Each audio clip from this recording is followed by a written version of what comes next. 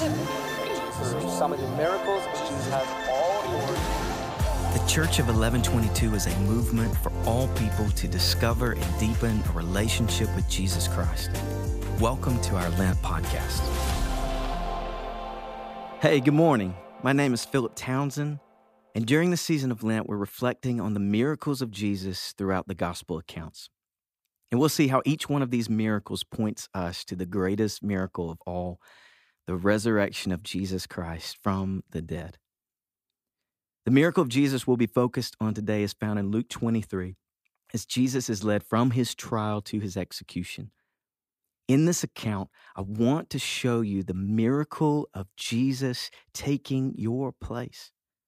This is also known as substitutionary atonement, and it simply means this: Jesus went to the cross so that you and I could walk free. So let's begin together. I'll start in verse 1. Then the whole company of them, that is, the religious leaders, arose and brought Jesus before Pilate. And they began to accuse him, saying, "We found this man misleading our nation and forbidding us to give tribute to Caesar, and saying that he himself is Christ, a king." And Pilate asked him, "Are you the king of the Jews?" And he answered him, "You have said so." Then Pilate said to the chief priests and the crowds, "I find no guilt in this man." But they were urgent, saying, "He stirs up the people, teaching throughout all Judea, from Galilee even to this place." Then in verse 13, Pilate then called together the chief priests and the rulers and the people and said to them, "You brought me this man as one who was misleading the people. And after examining him before you, behold, I did not find this man guilty of any of your charges against him. Neither did Herod, for he sent him back to us. Look, nothing deserving death has been done by him. I will therefore punish and release him." But they all cried out together, "Away with this man, and release to us Barabbas," a man who had been thrown into prison for an insurrection started in the city and for murder. Pilate addressed them once more, desiring to release Jesus, but they kept shouting, "Crucify, crucify him." A third time he said to them, "Why? What evil has he done? I have found in him no guilt deserving death. I will therefore punish and release him." But they were urgent, demanding with loud cries that he should be crucified, and their voices prevailed. So Pilate decided that their demand should be granted. He released the man who had been thrown into prison for insurrection and murder, for whom they asked, but he delivered Jesus over to their will. So by the end of our time together today, I hope you'll be able to see the gospel radiating through this text, particularly the miracle of Jesus Christ taking your place. Because you see, not only did Jesus walk to the cross while Barabbas walked free, Jesus walked to the cross while you and while I walked free. First, let me explain the significance of what's happening in this first century moment. All of this takes place in Jerusalem during the time of the Passover, when it was customary for the Roman governor named Pilate to release one Jewish prisoner. It was an act of clemency, an act of goodwill toward the Jews. And there were two men under consideration for release. The first was a man named Barabbas, a well-known criminal who had been found guilty of rebellion and murder. And the second was a man named Jesus, a teacher who was found to be innocent of all charges. But even though Pilate was convinced that Jesus was innocent, he feared the people and ultimately caved under their pressure. So essentially, the choice that Pilate was setting before the people in this moment was this: will you crucify an innocent man or a murderer? And while the answer to that question should be clear to anyone with any sense of justice, the angry mob looked upon the innocent Lamb of God and demanded, "Crucify him, crucify him." And so, Jesus went to the cross and a murderer walked free. So let's put all of this in perspective. Here we have an unjust people making unjust accusations, conducting an unjust trial, releasing an unjust criminal, seeking an unjust execution. All of this against a just man, an innocent man. In fact, the only innocent man to ever walk the planet. Now, when we read this, our hearts, they naturally become enraged at the injustice against Jesus. We think, how could they? How could they do something so evil, so callous, and against Jesus of all people? But this is when the voice of the Holy Spirit begins to speak. And he speaks a painful truth that our hearts need to hear and receive today.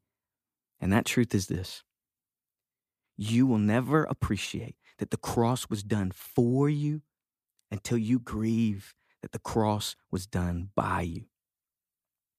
You will never appreciate that the cross was done for you until you grieve that the cross was done by you. Until you see yourself standing there with that shrieking mob, with your heart full of hatred and hostility, with your voice demanding the death of the innocent Son of God, then you do not understand the depths of your own sin or your own desperate need for a Savior. Because you see, the words that Peter preached to the men of Israel in Acts 3 are just as indicting of us today when he said, "The God of our fathers glorified his servant Jesus, whom you delivered over and denied in the presence of Pilate when he had decided to release him. But you denied the holy and righteous one and asked for a murderer to be granted to you. And you killed the author of life, whom God raised from the dead." You see, this story is about something far more profound than a man named Barabbas evading justice. This is a story about the power of the gospel for all people of all time. You see, in this story, you're not just some random bystander in the crowd, friend. In reality, you are Barabbas. I am Barabbas. We're murderers. We're the worst of all criminals, standing guilty before a sovereign king, and the rightful punishment is physical and spiritual death, complete and utter separation from the holiness and goodness of God. So when Jesus traded places with Barabbas that day, he simultaneously traded places with every sinner who ever had or ever would call upon his name. A miraculous exchange was taking place in that moment that would reach its ultimate climax with Jesus hanging on a cross, bearing the sins of the entire world. Isaiah said it this way: he was pierced for our transgressions. He was crushed for our iniquities. The punishment that brought us peace was upon him, and by his wounds we are healed. And this is the point of it all. For everyone listening to this podcast right now, if you have put your faith in Jesus Christ, then understand he took your place. He took your place. And because Jesus took your place, you will never have to stand trial for your sins, because Jesus already answered for every one of them in your place. Every rightful accusation against you was heaped upon him. That means there is no longer any condemnation for those who are in Christ Jesus. Every accusation against you is now a lie. Because Jesus took your place, friend, it means you will never experience the wages of your sin, because Jesus already paid the price for every one of them in your place. Past, present, and future, every sin was laid upon him. And in exchange, you've been given the perfect, spotless righteousness of Jesus Christ. You have been clothed in the royal robes of the King. You've been adopted as a son, as a daughter of the Most High God. You've been given a new name, a new identity, and a new eternity. You're now chosen, forgiven, redeemed, restored, beloved, secured, and united with Christ forever. Just think about this for a moment. This is the mystery and the irony of the cross. That death has been defeated by death. That the sinless one became sin in order to save sinners. That the judge of the whole world has become the justifier of lawbreakers. And the innocent Son of God cried out on that cross, "Oh God, I am forsaken," so that for all of eternity, you would never have to. So I want you to ask yourself this question today. Who was it that delivered up Jesus to die on the cross? Ultimately, it wasn't Judas out of greed. It wasn't Pilate out of fear. It wasn't even the Jews out of envy.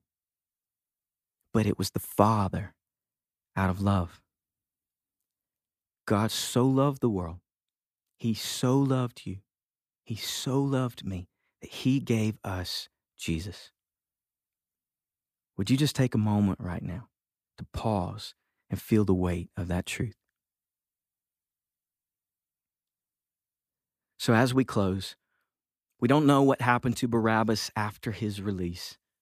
Did Barabbas surrender his life to Jesus, or did he continue in a life of sin and rebellion? We don't have that answer. But we do know that Barabbas had the same opportunity each of us has today to repent and believe the gospel. And all of this points us to the resurrection, which is not only the ultimate miracle, but the resurrection is the ultimate validation that the Father accepted the life of Jesus in place of yours. Because you see, not just anyone can die in your place.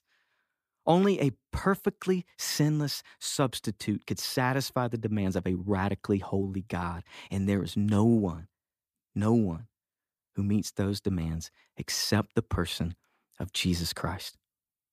So as we look forward to Resurrection Sunday and all that it means, I want to invite you to reflect on the miracle of this substitution, this great exchange that Jesus Christ took your place. Let's pray together.